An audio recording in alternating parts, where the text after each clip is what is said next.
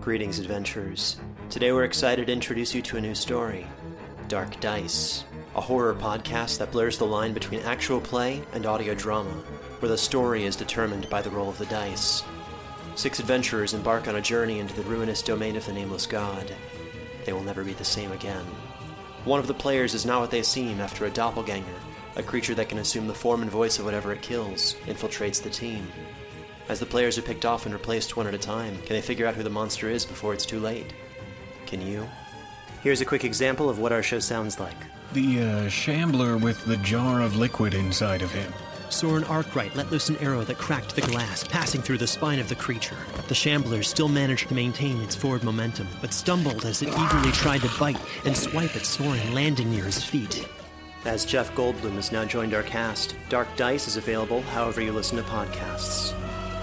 This week's Drabblecast is brought to you by Pixel Pulp video game Mothman 1966. I know, right? Talk about a Drabblecast-sounding sponsor. November 1966. The Leonid meteor shower. A young couple, a gas station owner and a paranormal investigator get caught up in a terrifying conspiracy taking place at the edge of their reality, where nightmare creatures lurk and the mysterious men in black lie in wait. Mothman 1966 is a pixel pulp, a visual novel fusing exceptional writing and stunning illustration, inspired by mid-20th century pulp fiction and 80s home computer graphics, set amongst the strange occurrences of the Leonid meteor shower of 1966. If you like retro games, mystery novels, solving puzzles, The X-Files, Stranger Things, this is your game. Mothman 1966. Find it on Steam, Nintendo Switch, PlayStation, and Xbox today.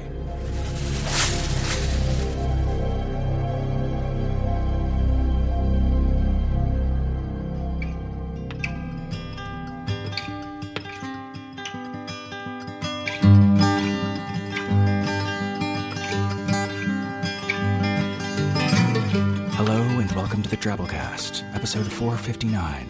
The Drabblecast is an audio fiction magazine that brings strange stories by strange authors to strange listeners, such as yourself. I'm your host, Norm Sherman. So, bathrooms. You know what? I can't beat around the bush and try to string together some thoughtful intro for this week's story that frames the context in a meaningful way or plants some valuable insight that will, over the course of the episode, begin to emerge with greater dimension. A, I'm too excited for you to experience it, to keep you from it, and B, there really is just no way to do it. It's like trying to describe spugnub to somebody, which is a color only I can see that's kind of neon brown. It's prettier than it sounds, though, but that's only because it sounds like areola bologna corn, which is this awful sound that only I can hear because I experience it in dreams. So that's not helping you either. You know the part in Sex Dreams where the badger needs your help and you put it out of mind and then it winds up drowning and the girl's like, "What's wrong? I can tell something's on your mind." And you're like, "It's nothing." And then she's like, "It's your friend, isn't it?" And you're like, "He's not my friend, not after what he did." And then she makes that sound and then you wake up crying. See, it's like that. You gotta experience it. So let's get to it. Oh, one thing I will say, though, because it bears mentioning, this story's got an explicit content warning for violence. It's definitely like, I don't know how to describe it, fun violence? I mean, it was tons of fun making sound effects for this week's story, for one thing, but I also mean like a video game brand of violence, if that makes sense. I don't know, I'd play it safe and just risk the trauma if I were you. J.R. Hammentation's the author of 3 critically acclaimed short story collections, You Shall Never Know Security, with a voice that is often still confused but is becoming ever louder and clearer, and a deep horror that was very nearly awe. He lives in Queens, New York. J. Ham's a pretty interesting fella, and if you're a Drabblecast Patreon subscriber, you can hear me interview him in this month's Drabblecast Director's Cut, where we listen to one of his creepier stories on the Drabblecast together and talk about stuff. That's patreon.com/Drabblecast. Help support the show, hear and see more of it. So hey, nature's calling here, and I don't want to stand in her way. It's time to knock politely, peek inside, and see what lays in store for you. Without further ado, we bring you 7099 Brecksville Road, Independence, Ohio, by J.R. Hammentation.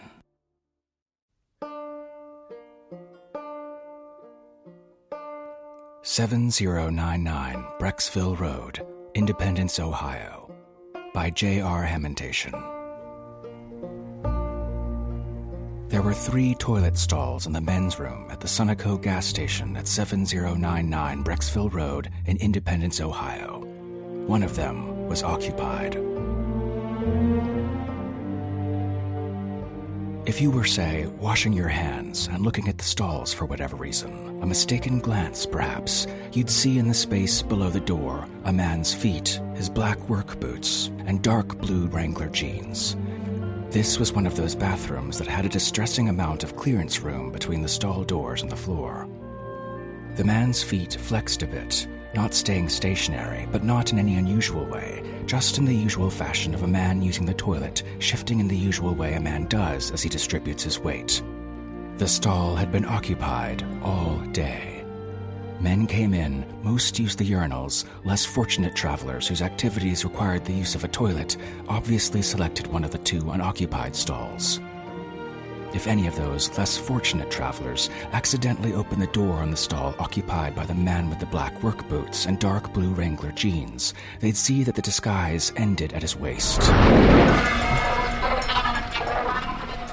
From there emerged a man-sized praying mantis of vivid turquoise, each armored eye extended several inches in front of its face, connected by stalks. Each eye came protected by its creator with 3 cruel-looking scorpion tails that shook with anticipation. The mantis's oversized claws were angular spiders whose legs ended in sharpened shoots. If the claws got to eat, their waists would excrete through their legs and drip out the shoots. No one accidentally opened the door, despite the door always being left unlocked just for such an occasion. No one would see what lay inside. A pity. Someday, someone would walk in one of Ormond's creations. The mantis creation was his personal favorite, and it hadn't had any action for years. He'd been proud of that one, and he placed it in the stalls of truck stops and gas stations that had inspiring names. Your Independence, Ohio, your Liberty, Texas, or your Prosperity, South Carolina. That working creation had been one of his proudest moments. A shame.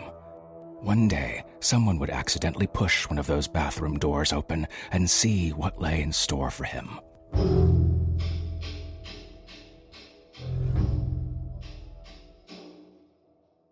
Another gas station, this one in Schenectady, New York.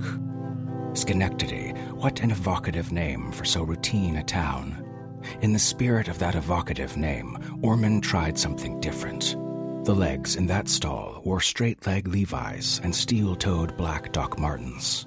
The body came furnished with Ormond's attempt at a long-sleeve brown athletic shirt in the style of a Lonsdale or some other brand of 60s UK street punk might wear. He couldn't get the shirt right, though, and in his frustration didn't put much effort into the texture work, telling himself that this subtle sartorial aberration made the monster more singular and otherworldly. He had a working man's backstory in mind for this one. The face had a classic skull, but with black-capped stalagmites for teeth and pulsating anemones for eyes. The trick here, or so Ormond thought, was that the eyes would pulse, but that they would not shift or follow the movements of its prey, giving the creation a detached, almost disinterested mind, which he hoped would make it seem somehow scarier. But Ormond ended up not liking the creation, and neither did his superiors. He tried to create works of art to impress his superiors, even though he didn't have that much time left in his tour of duty. He wanted to inspire, come up with new ideas, to keep the job interesting. Not like it mattered anyway, he thought ruefully, as his creation occupied the stall undisturbed for the entire shift. Ormond would need to talk with the higher-ups about some ways to get some more intake opportunities for his creations to interface with the public. They were a wary group, and he knew he would need to mollify their concerns, let them know he would preserve the integrity of their venture. But they had to infuse some new ideas, otherwise their whole operation would be requisitioned off.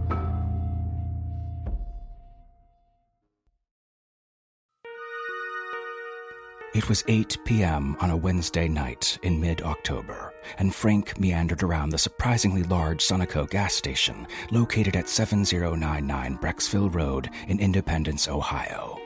He'd filled up his tank, paid at the pump, and then parked, feeling it was a good time to go stretch his legs and pick up some road rations, maybe Red Bulls. He knew they were terrible for you, and Frank, middle-aged and overweight as he was, certainly didn't need to add to that problem. He didn't have diabetes, but he looked like he might, and if he was ever so diagnosed, no one would ever feign surprise with a straight face. Gas stations were a no-judgment zone. They had a kind of working-class metal vibe to them, people passing through, no shits given. Getting some highly sugared and caffeinated drinks when you were on the road was one of the only youthful thrills, if you could call such a thing a thrill, still available to him. Hanging out at night, cruising around, all caffeinated up, master of puppets or among the living blasting, pit stops at the mall parking lot, just fucking around. Didn't sound like much, but nights like that had been high school highlights for him. So fuck it. Used to do some drugs and drink too much too. Now, Dunkin' Donuts during the day, Red Bulls at night, party down. He stalked the aisles, thinking about grabbing some Fritos, and picked up 2 Kind bars too, knowing they were shit for you but pretending to believe otherwise.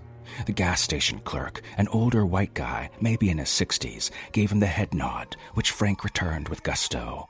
Frank didn't hang out in gas stations much, though he looked like he should. When people met him, they often thought he was a trucker or some other blue-collar worker, like a mechanic or plumber or something. Cop face was how some people described it. When you're a white guy who's middle-aged, bigger, bearded, single, gruff, and casually profane, people tended to think you can fix their sink or might ticket them for riding their bike on a sidewalk.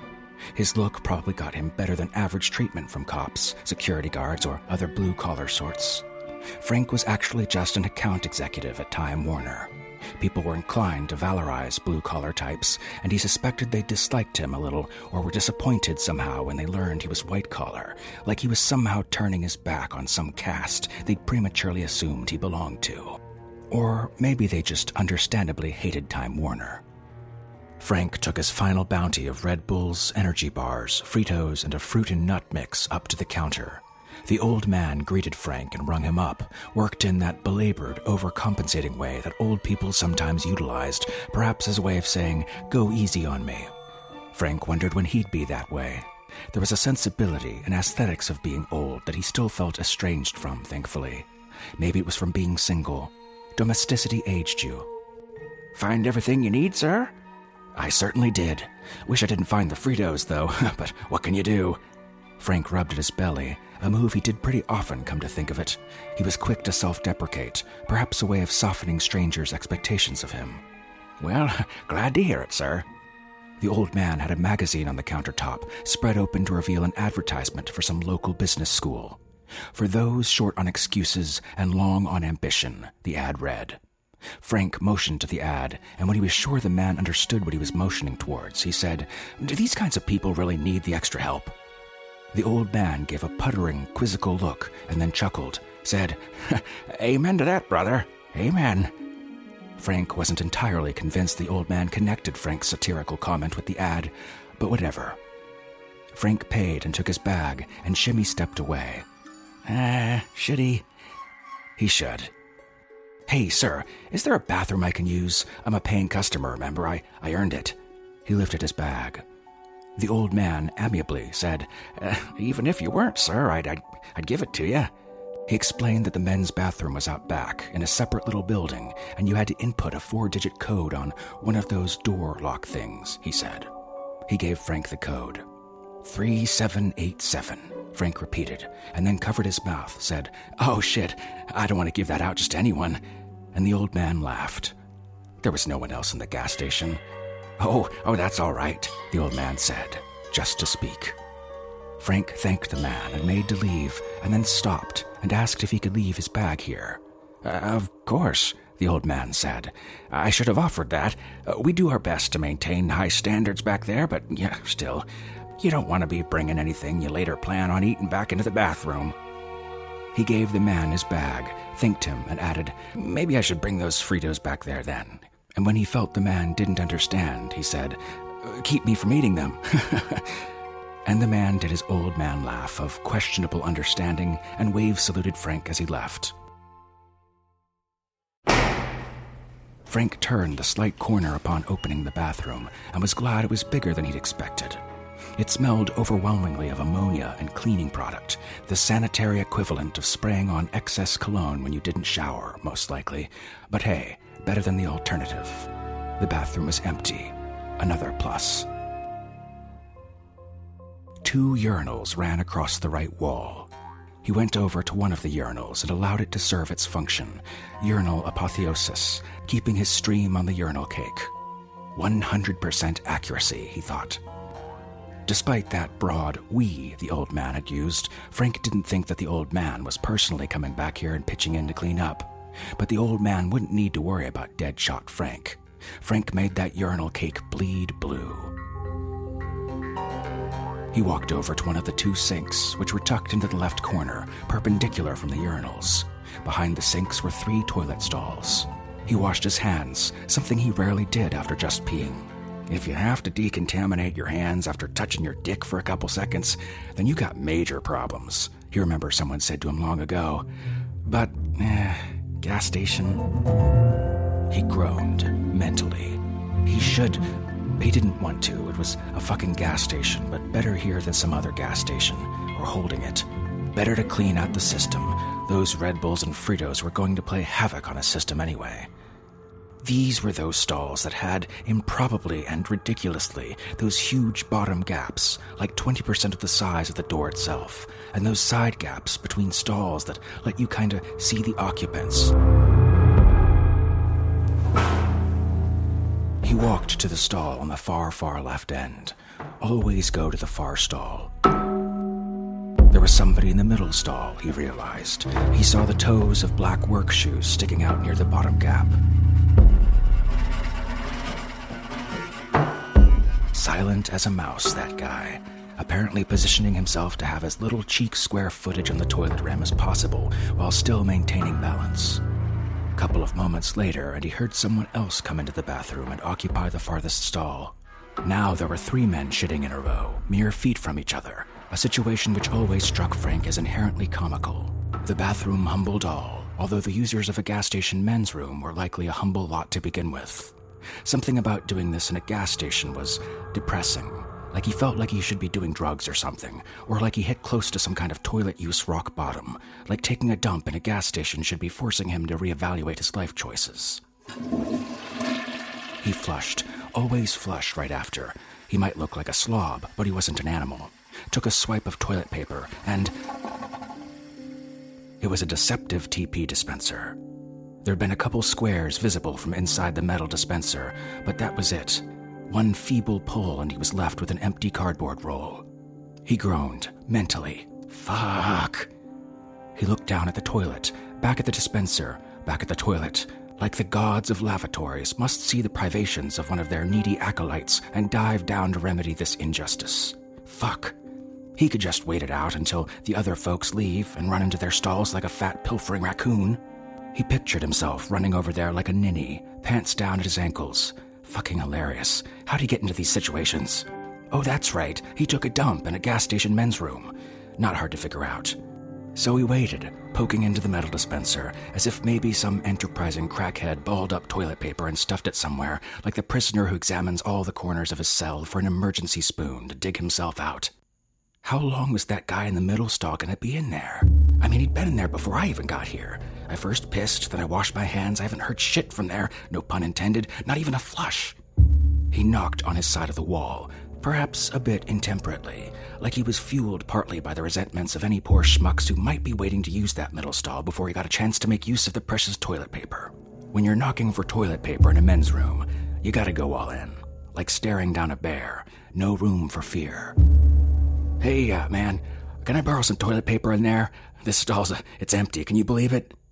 He tried to deepen his voice, speak brusquely but unthreateningly, as if to accentuate that this was a man favor, help a guy out. I've never done this before, believe me, this isn't on my bucket list. Asking for toilet paper in a fucking gas station. No answer. He waited a beat to make sure no answer was forthcoming, and tried again. I know, man. Sorry, but can I get some toilet paper? If you just, pass it under the gap. Lord knows the gaps are big enough. Sorry. Again, I can wait a second. It's not like I'm going anywhere. No answer. Anyone alive in there?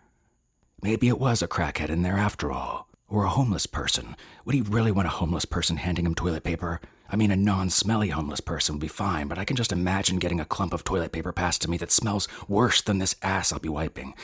What should he do in this situation?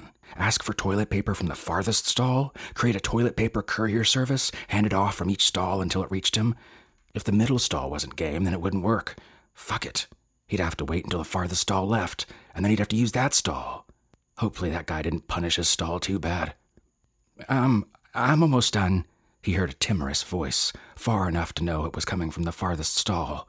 It was the voice of a teenager or young adult responding to an authority figure. Frank guessed he'd deepened his voice too much. I hope the kid wasn't expecting him to step out and be Batman. Oh, thanks, brother. Frank flushed again, just for the euphonic optics. There was nothing there left to flush. Left the stall and washed his hands. He ducked himself into the corner, away from the farthest stall, since he didn't want to seem like he was hovering over the poor guy. But what about this guy in the middle stall? He peered under the middle stall as best he could without crouching down. He saw those black shoes, legs in blue jeans doing usual toilet ministration shuffling. The feet switched positions. The guy was alive in there, at least. Maybe he didn't speak English? No, it was obvious Frank had been addressing him. Anyone would have said something, even something like no English. And anyone in America knew toilet paper, unless the dude was wiping his ass with his hand in there. The farthest stall opened, and the kid looked kind of like Frank imagined. Early 20s white guy, 5'7", thin frames, hoodie with the hood up, scruffy facial hair. Something about the chin and nose looked eminently punchable. Not that the kid looked like a bad guy or anything, but there were some people who just have punchable, annoying faces for whatever reason. The kid nodded at Frank as he walked out. Frank nodded back, and the kid went over to the other sink to wash his hands. There's plenty of paper in there. Thanks, man. Frank stayed back still, planning on waiting for the kid to leave the bathroom entirely. It was a little embarrassing, the whole situation, and he didn't want to go in the stall just yet, imagining the kid might be especially attuned to listening in on him for whatever reason. The kid spoke to him in kind of a deferential way, probably because Frank looked like what the kid probably thought a classic blue-collar guy looked like. I think this guy in the middle might be sick or something. Frank pointed at the middle stall. Hey, sir, you okay in there? You need help? I mean, not bathroom help, I mean... Frank laughed. You know, like physical help. Like, do you need a hospital or do you need us to call someone for you? The kid stepped in, eager to supplement Frank. Frank looked at the kid, gave the kid an incredulous look about the stall occupant. I think we should tell the gas station owner, I guess. I'll do that. I gotta get gas anyway. You can do what you need to. I got it, man. The kid gave him a light-hearted but reassuring look. Kid wasn't so bad after all. Seemed like a cool guy, actually. Oh, thanks, man. If this gas station had a bar attached, I'd be buying you a drink for sure. Frank closed the stall and started to do what came to him. Rim of the bowl was clean. The kid had probably swabbed it with toilet paper to make sure there was nothing wet on it. Good kid, that one. Frank wondered how long he'd spent in the bathroom, if the clerk would say anything about him being gone for so long, and the car trip he still had in store after this little fiasco concluded. Dimly beneath those thoughts was the kid, addressing the middle stall again, and the presence of the kid moving towards the stall intuited through truncated light and the close-by pitter-patter of feet. Then a muffled creak of a stall being opened, and nothing cognizable was heard. There was a forward, lunging motion of something jerking. Frank, fat and solitary and slothful, sometimes thought of himself not a real person, half a person, a creature who could only survive in a world brought to heel with modern conveniences, ready to eat meals and customer service on command, to the point he sometimes thought he lost whatever instincts were inherent to the human animal. But something stirred, an eruption of spastic fear bursting through him with the shock of a hand emerging from a grave. Something was happening, something catastrophic, and it was happening right next to him, just behind this feeble wall. There was a cacophony of competing thoughts, whirling so quickly as to be without substance. Stupid is the thought he tried to substantiate. Stupid. Nothing wrong. Nothing could be wrong with his pants down. That wasn't allowable, somehow. But he knew something was wrong, because he heard a pitted sound of a body part being invaded. Before he could rationalize that, the sound of rending, of being torn apart, and a heaving of great force, and a splatter of a great hot weight of blood and viscera. It was dripping, this blood, down under this giant gap between the stalls. Although not all the blood he saw was flowing into his stall. Some of it was pooling around something pink and meaty. Something... God, he didn't want to see what it was, but it must have been an intestine or liver or something. These organs he knew of, but knew nothing about or what they looked like, and he thought crazily about a hernia surgery he'd had. Good God, did doctors have to look at this stuff all the time? How could they do it? And there came an explosion in his mind, but as he stared at the blood and the organs underneath the stall, as the blood and organs refused to disappear like a parlor trick, or he refused to wake up, then the shock went from overwhelming to unbearable to abstracted. He fell down on his bare knees, pants around his ankles still clutching his clod of foul-smelling toilet paper. His legs engrossed in gore, his body reacted, move! And he pushed himself forward, floundering onto his stomach, the warmth and musk of slippery viscera impossible, for how could there be so much warmth to the parts of a human body? Maybe this wasn't a human body. Maybe this was a trick. But no, the kid had seemed too earnest. No, this was real. He scrambled up, got between the gap and the door. As big as the gap was, Frank was too big to fit. It was all a fraught blur, but he retained enough of himself to unlock the door and get out of the stall. He was saturated in blood, and he needed to pull his pants up or he'd trip. There was blood in his mouth, oh God, and there were patches in his shirt that stuck to him, of a texture more solid than blood, bits of muscle or bone. Dear God, he couldn't contemplate. Beneath that was survival instinct. He was doing everything right. He was getting out, keeping a hold of himself. There's still the ever-slight chance that this is a prank of some kind. People don't just explode. And then he saw himself in the mirror, and he was still in shock. And the middle stall was now open.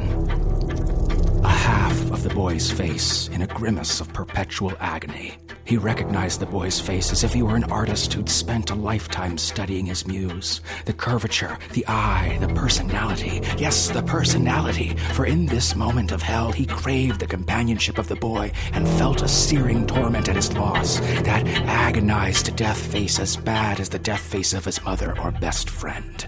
The face was cleaved in half on the floor.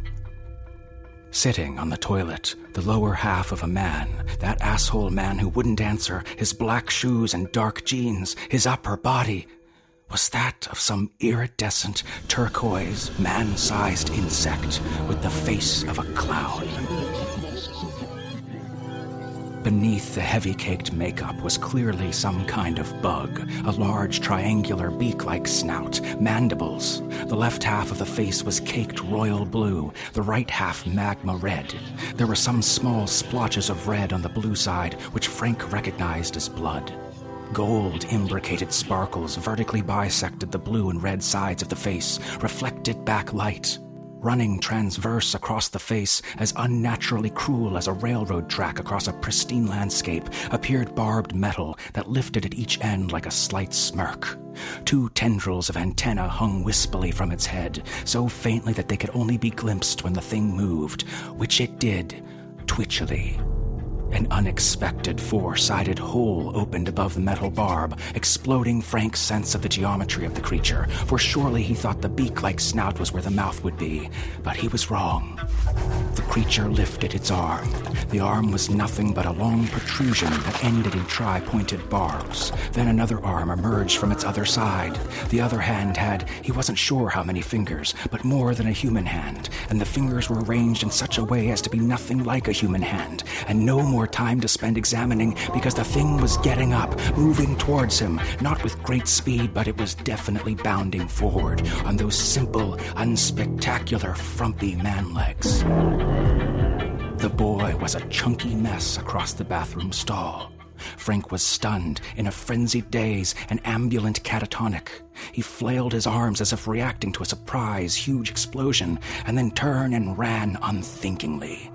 He heard something sliding and fumbling roughly on the bathroom floor.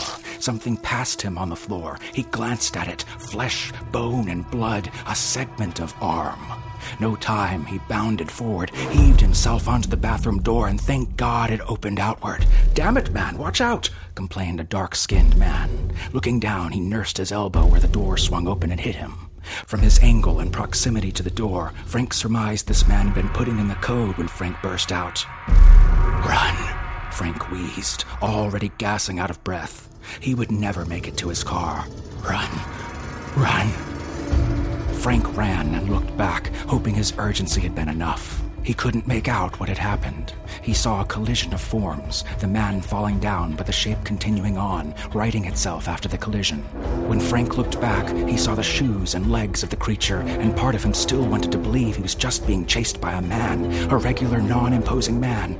But when he glimpsed what rose above the waist, the turquoise insect shape, the bold colors that bifurcated the face, the strange reflection of the gold dust and macabre metal zipper scar, good God.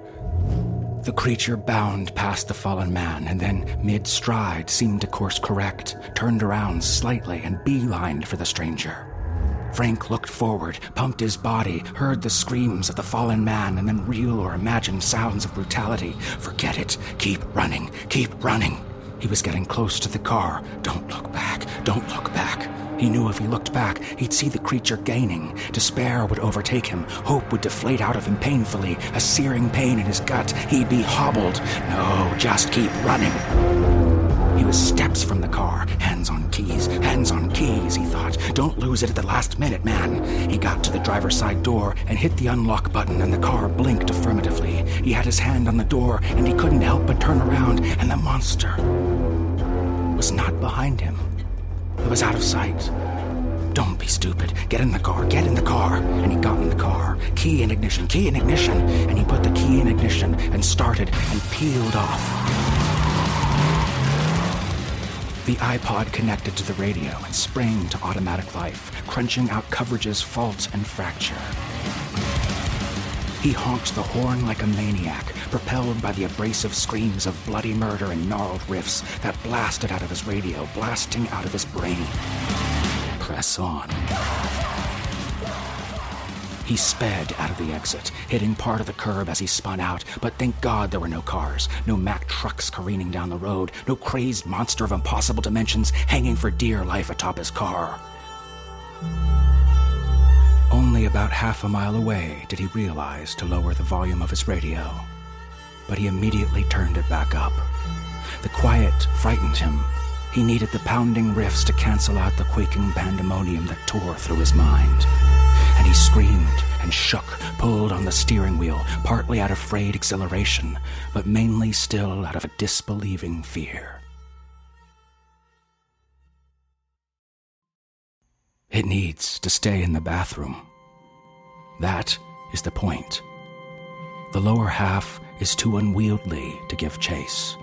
The fat man should never be able to escape the bathroom, and when he did, the creature should have disappeared immediately. Ormond fumed, the indignation of the misunderstood, the unappreciated. They'd approved it. They'd approved the design, temperament, the whole agenda. And they wouldn't let him transfer now. He'd never get to airplanes now. But fine. Understood. Whatever you say.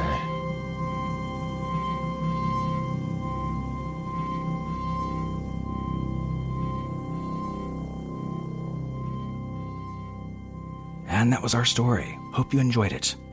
This is one of those stories that I read for the first time and immediately started thinking about how I was going to produce it.